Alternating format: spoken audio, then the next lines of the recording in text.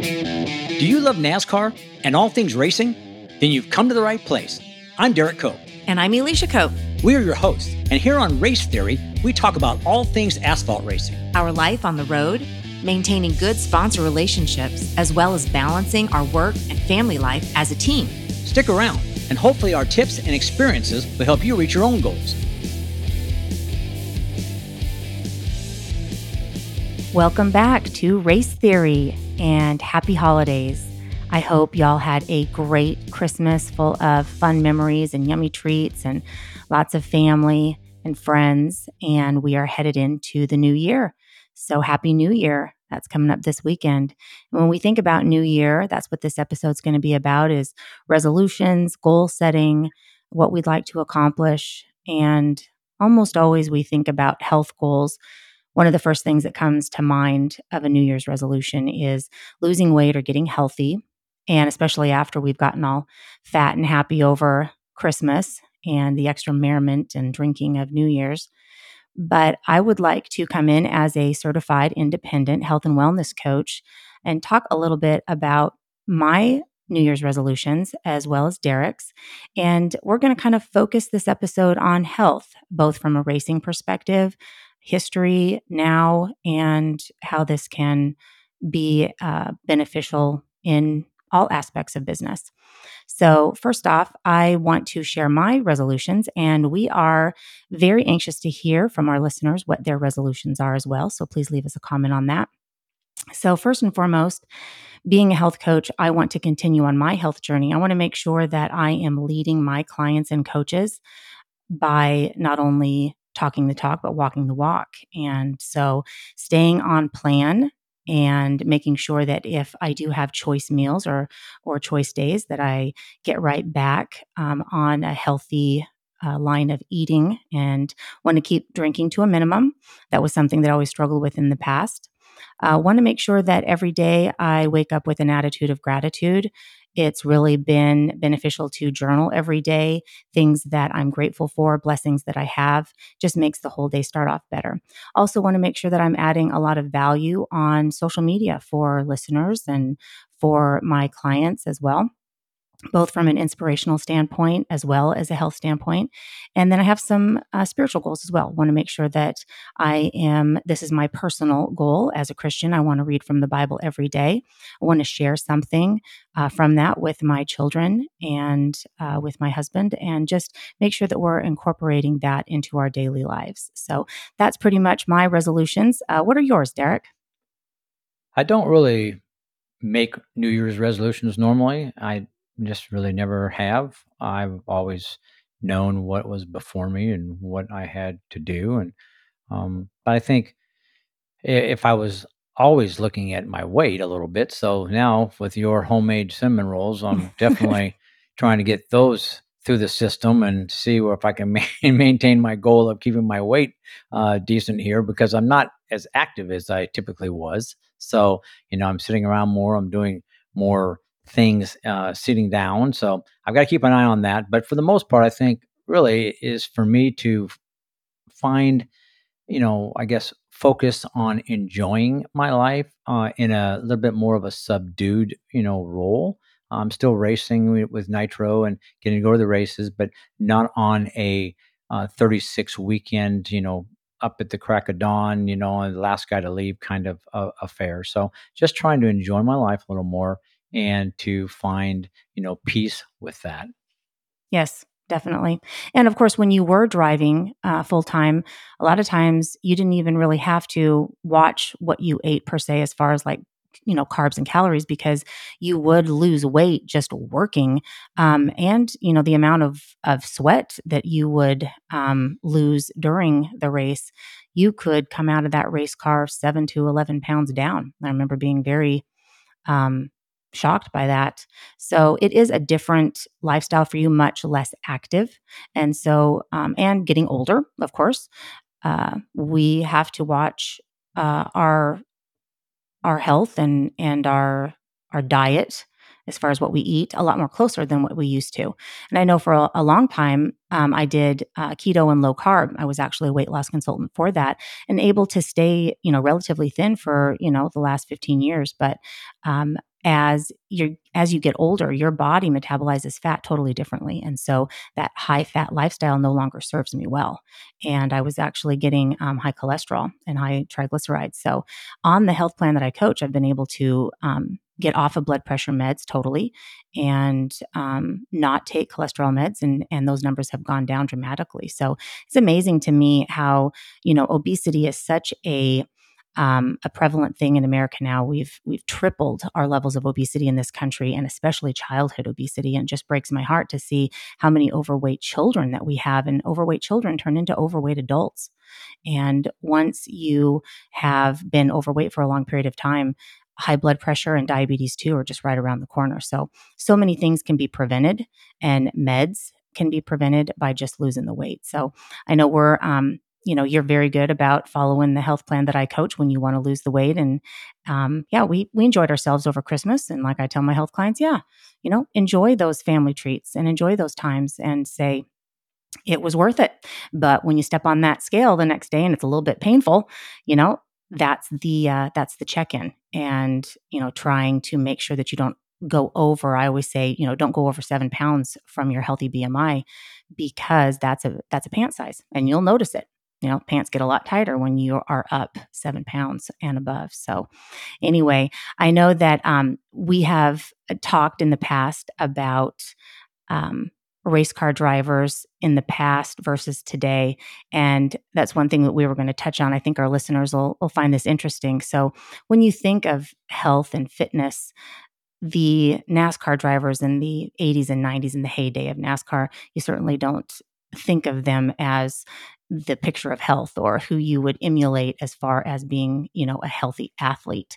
And that has changed from then to now, where, drivers today have a lot more things at their disposal. And I'll let Derek go into a little bit of what he's witnessed here. But kind of take us into those stories too of, there was, the time when race car drivers, especially NASCAR, they were known as the smokers and drinkers, and, always, the party animals.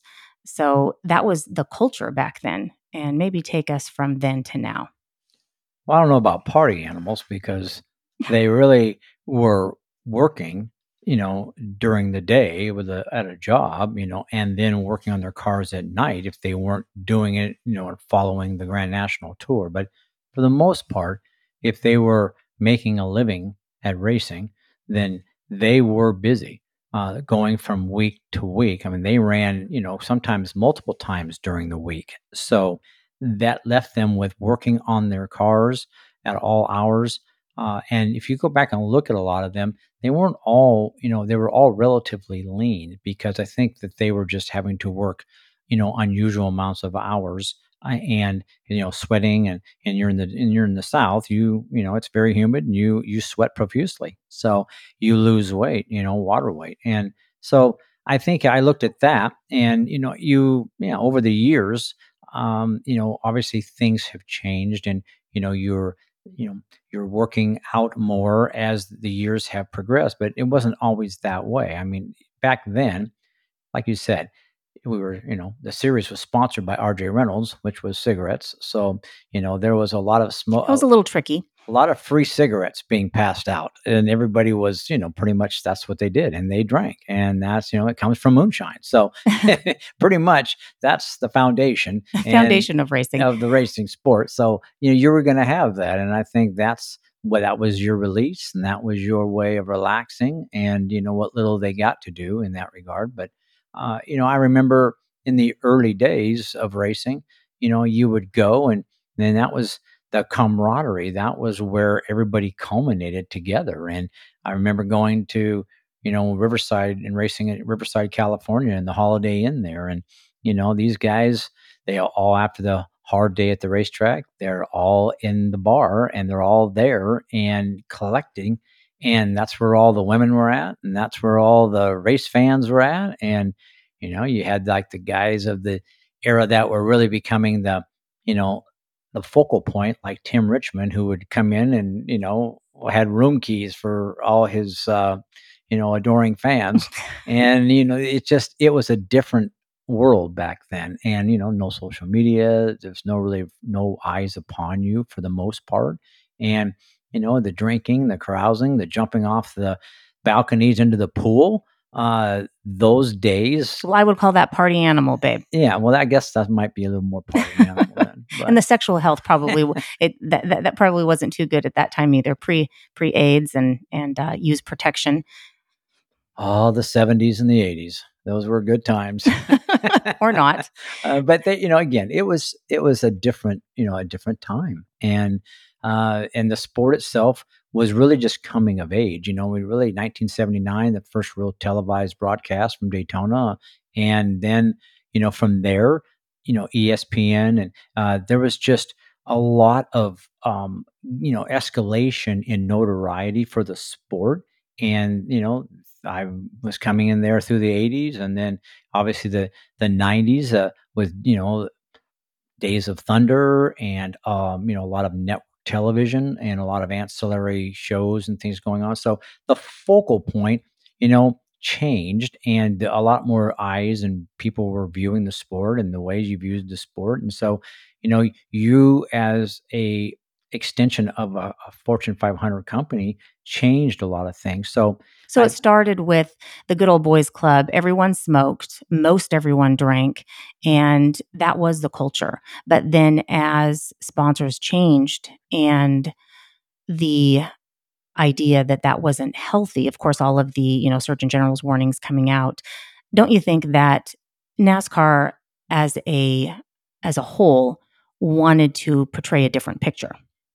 well, I think that they were very fortunate that they had a company like RJ Reynolds, which, backed the sport. They were at the grassroots levels. I think they were doing so many things at the local levels and in all the little race series and things. And, they were elevating obviously the brand, the Winston brand, but they were, gaining a lot of attention and notoriety for the sport.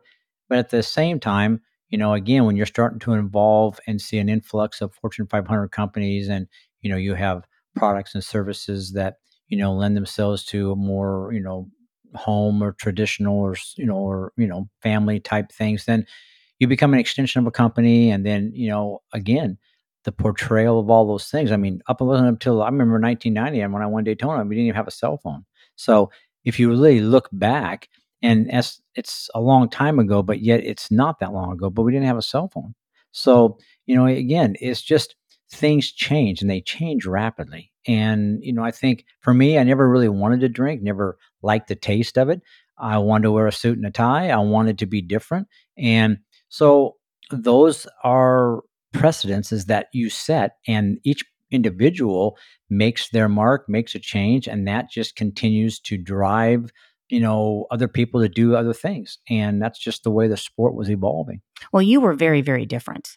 Talking about what it was like, going back to the '80s, um, you you were surrounded by smokers, drinkers, and you were in high school in the late '70s, so around a lot of drugs as well. And you actually have never used drugs, correct? Never have. You only drink wine occasionally, and you've never smoked. So, what in speaking to the youth of today, and especially those that want to go to something in athletics or racing, how did you manage to not be pressured by peers and influence and just generationally, not smoking or drinking or doing illegal drugs? It comes down to a choice. I think, you have things in your life or paths that you go, and you see your parents smoking all the time. And obviously, I mean, we were on our, we'd leave the shop at 5:15, go get a bottle of R&R, rich and rare bourbon for dad and them, and all the race guys to come in there, and they'd sit there and bench race for hours on end. So I was around it all the time, but never liked the taste of it. Really had other things on my mind, and that was to be the best race car driver I could be. And I felt like that, I'd come up in sports and baseball and, golf, and you I didn't ever want to be impaired. I didn't like being, I didn't want to be doing anything that might undermine what I had in mind as my goal and my path. And so, I just made a choice. And I think a lot of it comes down to mind over matter. You have to make a choice and you have to stick with it. And it comes to commitment. And that's something I've always had. I've always had drive and commitment to what I wanted to do and belief in what the paths and the choices I made. So just chose to do that. I didn't drink any wine until I had a girlfriend in 2010, I think, and went to Sonoma and drank wine. And then on the way into the Kohlers with Starcom, and we were eating tomahawks and wine, and having your Camus and your Opus. So we were drinking as fine a wine as you can get. So yeah, it's changed, but now, I mean, still, I'm a one glass kind of guy most of the time, and that's it. But I just think it comes down to your own choices. Yeah, absolutely. So, leading into what is expected of drivers now, culture has changed. Now, kids are being groomed to get into a race car a lot earlier. And definitely the expectation of their health and fitness has changed. Well, the sport evolves, and I think you look at the level of competition over the years, and you back in the early days in the 80s and the 90s, obviously, it was very competitive, and there was a lot of change coming, and you know, it was just a different era. And then, like as we alluded to, I think that corporate involvement is key, and then the OEMs. When you started having the the Ford Motor Companies and the Chevrolets and now Toyota, and you had Dodge. You have social media. You have a lot more eyes upon you. The expectations are higher, and you are starting at an earlier age. So you think about, I mean, these days, kids are on a quad at 3. They're running go-karts, in the early, 5, 6, 7, 8 years old, and they're in modifieds and midgets and things, just shortly thereafter. I mean, you got 14-year-old kids, in Trans Am, and 15-year-old kids then, and they're getting to the point of getting opportunities to showcase their potential in very high level automobiles. The sport has evolved. Along with that comes the fact that a lot more people are doing it. And now you have a lot more stiffer competition. So it becomes imperative that you stack pennies, that you do all the little things that are going to set yourself apart, hone your skills, uh, you know, racecraft, all the elements that make up a race car driver, what you do outside the race car, the way you look, the way you present yourself, what you eat. You are what you eat, you are what you don't drink or whatever. And you have to take all those things into consideration. Now we have like Toyota, and I've just obviously been, had the opportunity to go see Toyota's new facility here in Mooresville, North Carolina, which is, kind of like takes you back to the old days when I was at Ford Motor Company, and you see the old buildings, the brick buildings, and the high roofs, and old, like, this is an old mill, renovation, and it's got that same feel, and I love that feel. And here you got an assembly line for the Toyota GR86 race cars, which is a new series that is coming out that'll run with SRO, and 6 races, I think, 6 venues with like I think 12 races, so 2 races a weekend.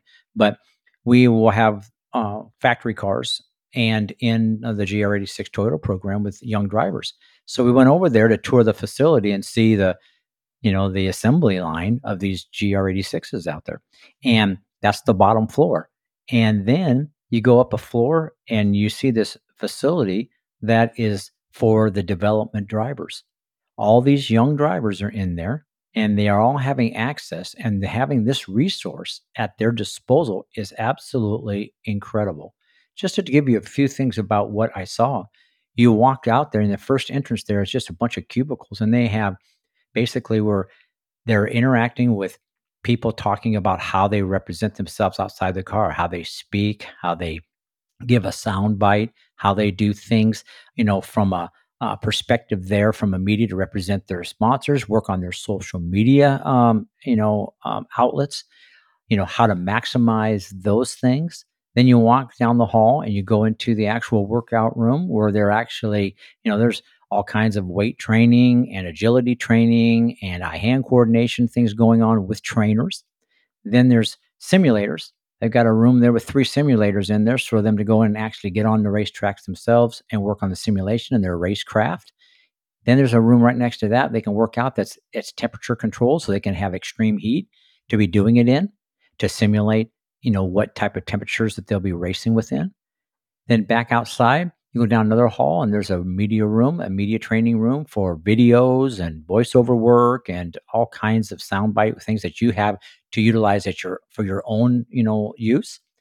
Then they have a sports psychologist. They have a psychologist room there. You go in there. And so now the mental aspect becomes just as important as the physical aspects. So now you have the opportunity to get into the psyche of the race car drivers at a young age and try to, I think, somewhat curtail some of the things that drivers have gone through over the years. And for the most part, I think race car drivers are a bit, you know, um, insecure, right? And they're only as good as their last race. So they have to deal with losing more than they win. So trying to explain that and, let them understand how they deal with those things from a mental standpoint and the pressures now, the social media pressures, how you accept ridicule, how you accept, tempers and things flaring from other people and them having a platform and a soapbox to get on to ridicule what you're doing on a weekly basis or what you're not doing. So teaching them all about how to deal with all the elements outside of the race car. Then they have walked them down the hall. They have an ice bath. They have a big tub for ice baths, and then you get out of that and go into a hot heated bath for your muscles. So then you walk into the next room, and it's a food prep. They have a station there for as they're going through the day and they're working out. I mean, they're working out, I think, 2 and 3 times a day. I mean, it's like like 2 days or 3 days, right? These guys are constantly at this place, right? So this is like, you know, spring training or winter training. And they're in their food prepping. They're getting there's certain proteins and snacks and drinks and things that are right for them. And then they're food prepping for the rest of the week or they're, so just trying to teach them all the things that you're trying to teach your people about from a health aspect to be doing the right things for your body and being the best that you can be. And so, here is a facility that these guys go to every day. All these women. I mean, we got Tony Brightinger is there and Isabella is there. I mean, they're all there working out and learning all the aspects and getting everything worked on. I mean, mental, physical, and it's rewarding to see and to see the commitment that Toyota has put into this. And they're doing it now. I think it started maybe with like 4 to 6 drivers, and now there's 24 in there. And what a resource that these kids have today. Something that we would never have had opportunities to do. I mean, I had to do it, in a room that I had downstairs in my home on the lake.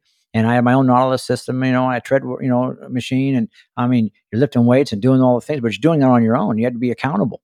And now this is a demand. I mean, basically, if you're a development driver, you need to be there. And that's what the sports come to. That's where we're at.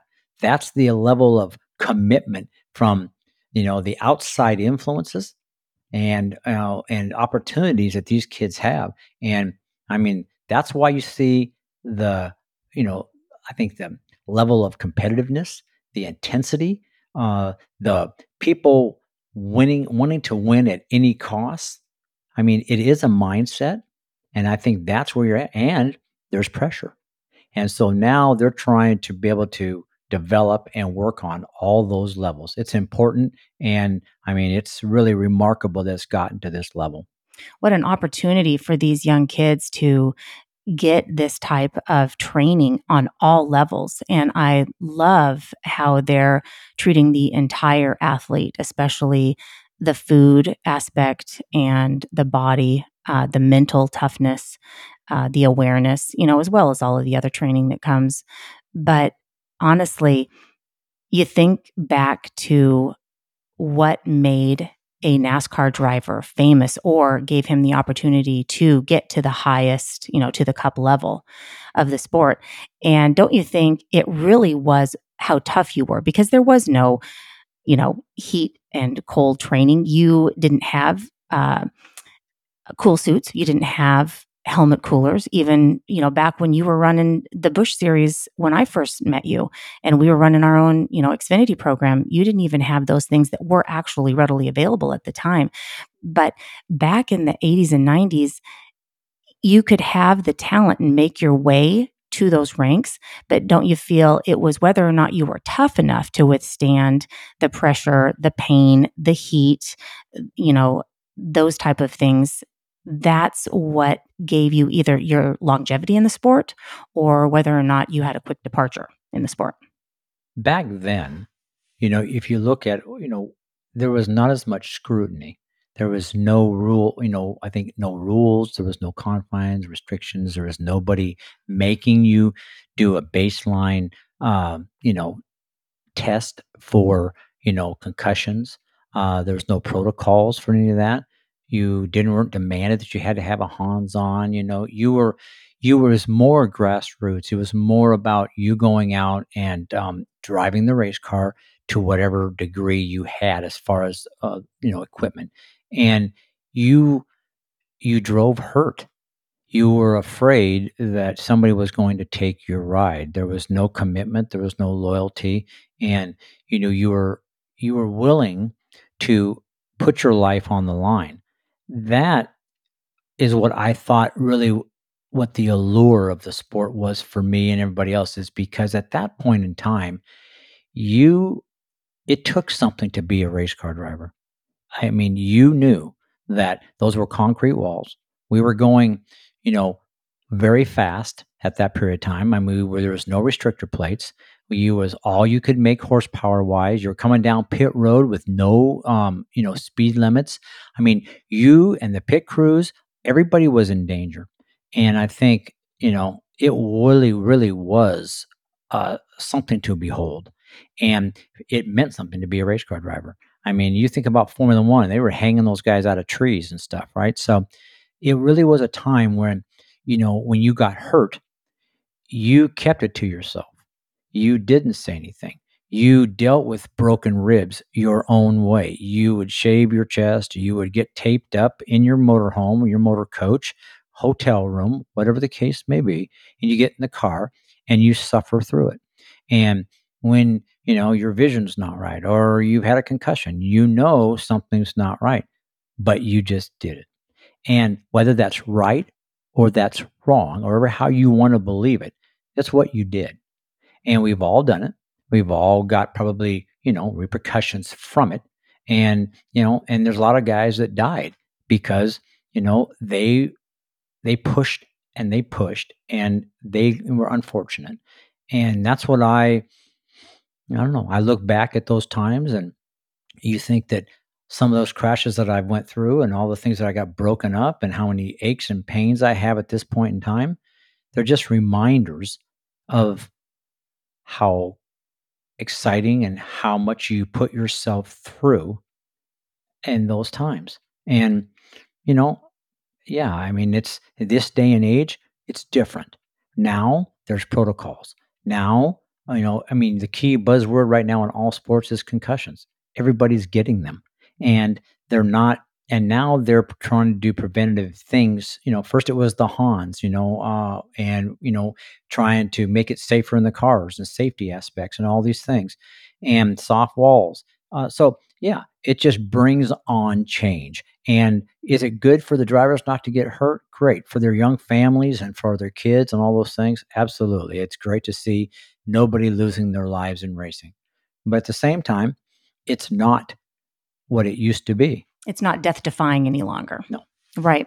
And going along with the point of health and fitness. So now, talking about this wonderful facility that Toyota has done, and I'm sure other manufacturers will follow suit.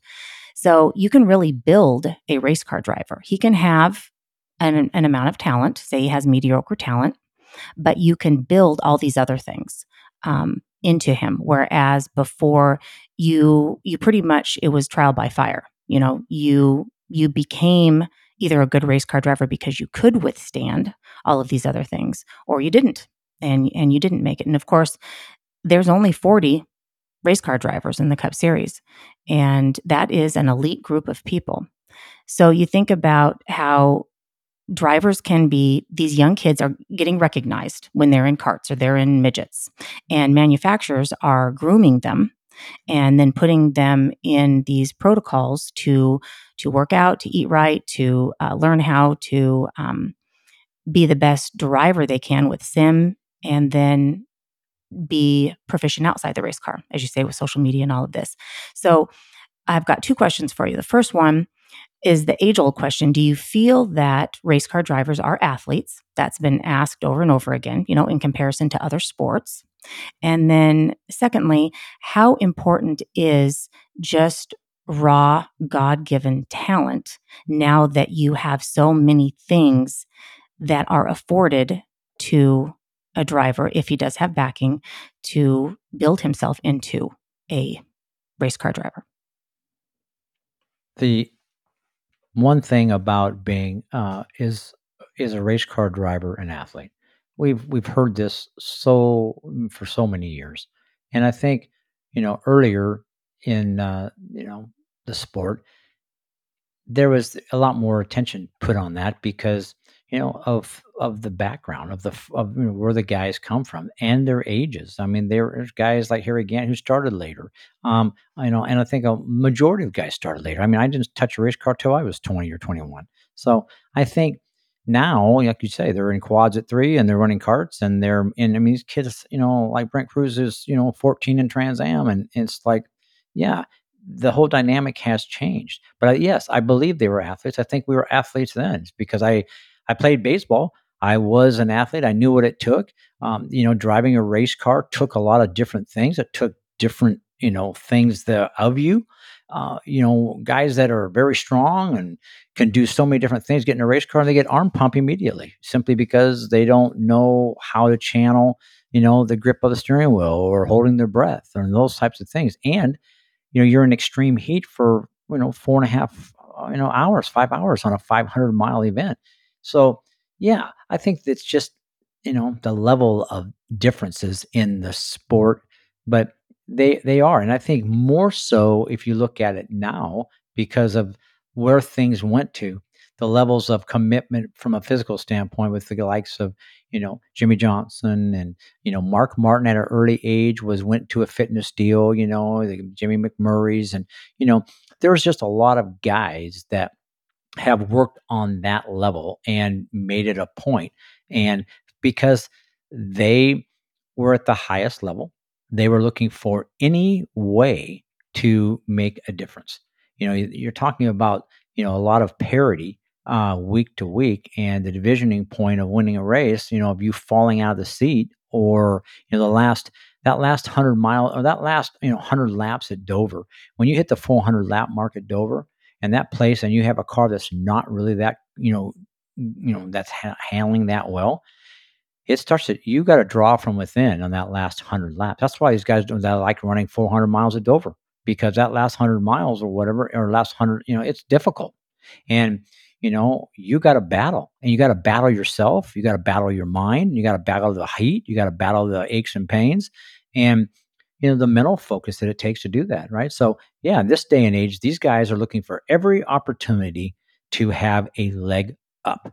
And if that means that Toyota, the manufacturers or whatever, they can instill that in these kids at a young age and make them want and push themselves, then all the better, because they're investing in these people. They're putting real dollars to this. So you go look at a facility like that and you realize how much commitment has been made and the opportunities now afforded to kids. So just goes to show you that now all the fathers and all the investors and all the people that are out there and the mentors, there is method to the madness. It can happen. And, you just have to have the desire and the willingness to move forward on that path. The second side of that, right? The question you talk about, is, uh, I don't know. I look at where things are at now and where they're going, right? And I don't know. It's hard to put, you know, answers, to all of those questions. Well, the talent, I think, kids either have it or they don't. And I think you can instill some things. You can teach a kid that might not have the best hand-eye coordination some more hand-eye coordination. You can teach him to withstand the heat. You can teach him to, you can train him to have more upper body strength, right? And as you say, know how to grip the wheel so that you don't fatigue your arms right off the bat. But the talent part, how far is that going to carry you? It carried you all the way back in the day. Now, like you say, everything's very, very competitive.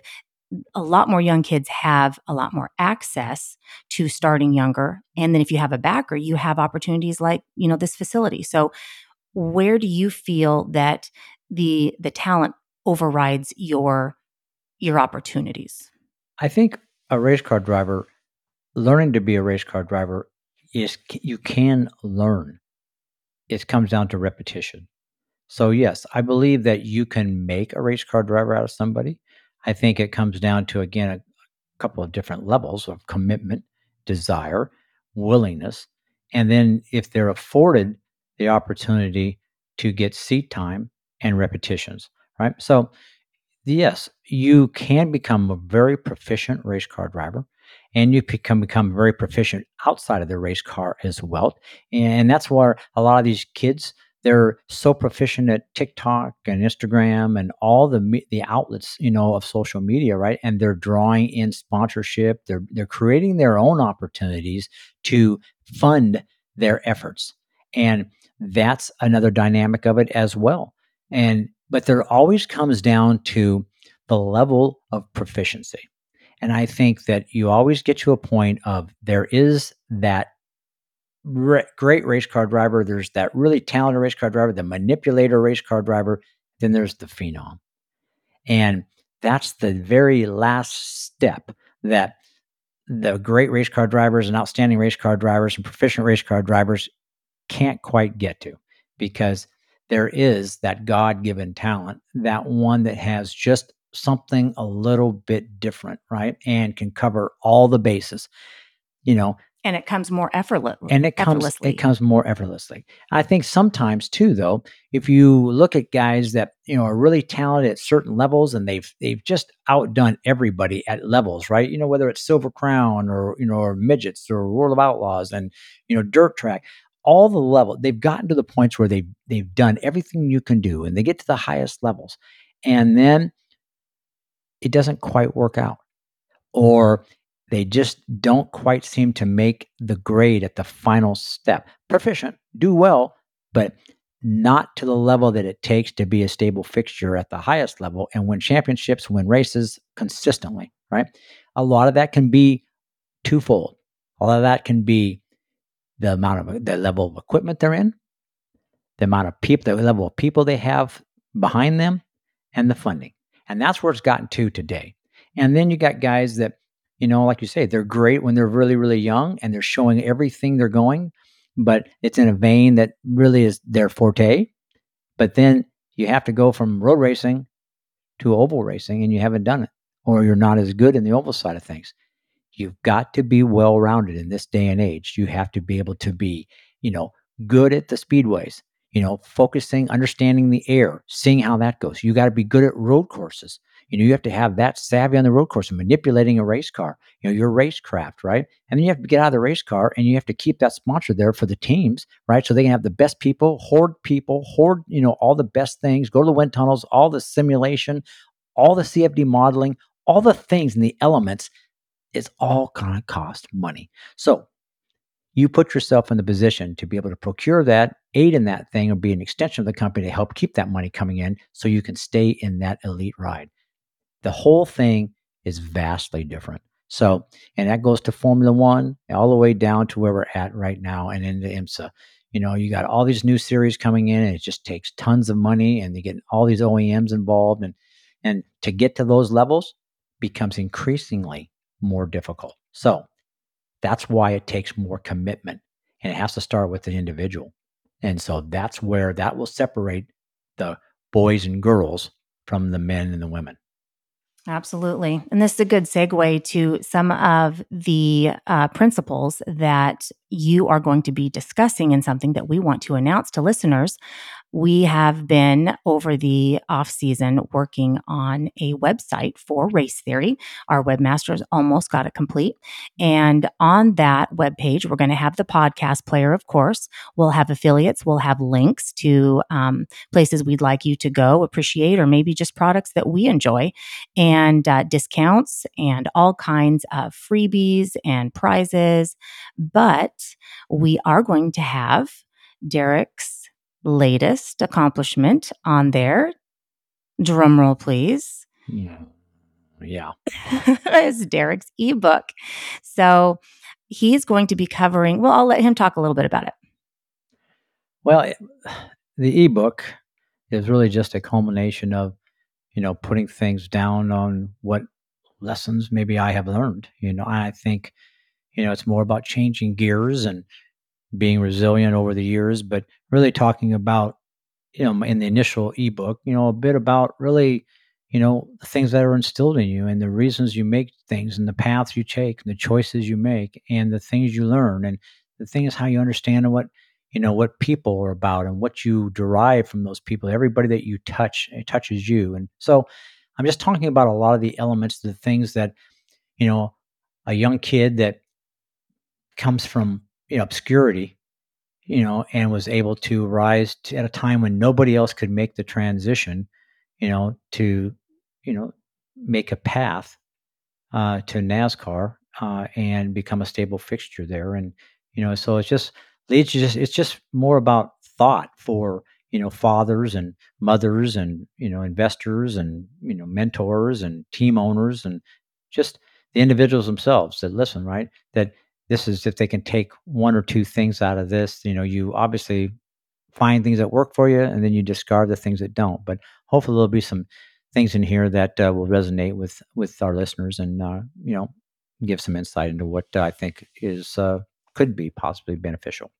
Well, I'm really excited. I have obviously been privy to some of the information that's going into that book, and I know that people are going to get value whether or not you are uh, an athlete, a racer, a business person, an entrepreneur.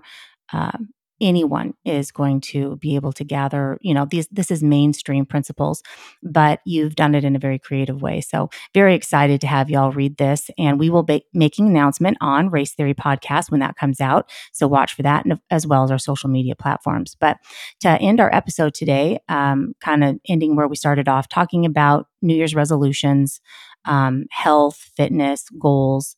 I want to make sure that everyone knows that as a certified independent health and wellness coach, I would like to, and I rarely get an opportunity to, but since this is our health episode, I'm going to make an offer to all of our Race Theory listeners.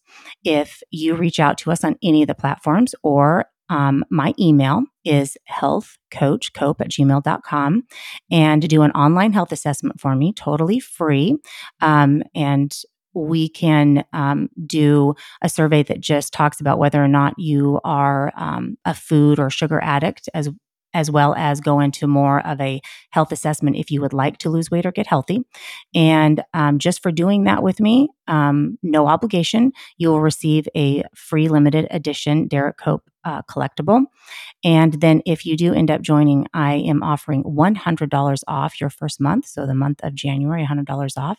And what's more, the month of February, the company is offering another $100 off. So stand to gain $200 off of this. And believe me, it has worked for hundreds of individuals and personally. And I know that it could work for you. So, would love to impact the world this year by making as many people as I touch as healthy as I can. So, if that be your wish and your New Year's resolution, I'd love to hear from you. And just go ahead and reach out to us on any of our platforms. Use the hashtag Race Theory and receive these free gifts.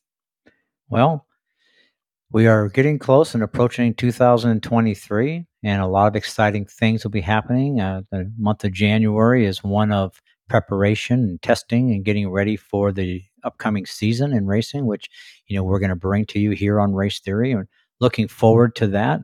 Obviously, January we'll be testing with nitro at some racetracks, and then always the kickoff to Speed Weeks and the start of motorsports in general is with IMSA and the Rolex Roar Before the 24, which is in January 2021, 22. And then that leads up to the Rolex 24, which is a 24-hour event, obviously an endurance race that I have run in myself and truly have a lot of respect and admiration for and love the event and looking forward to listening to what's going on with all of that and maybe even take a little ride down to Daytona. So it's exciting times, not far away. So, with that, we just want to thank you for all that you've done and listening with Race Theory. Hope you've enjoyed what's going on in 2022 and look forward to, moving forward with Race Theory and, broadening our horizons and looking forward to what racing brings in 2023. Absolutely. And we want to wish you all a very safe and happy New Year. Happy New Year from Race Theory. Thank you so much for listening. Did this episode give you some value? If so, please follow us on Facebook at Derek Cope and Instagram at Derek Cope00 and leave a comment or question and use #RaceTheory. We can't wait to hear from you. See you on the next episode.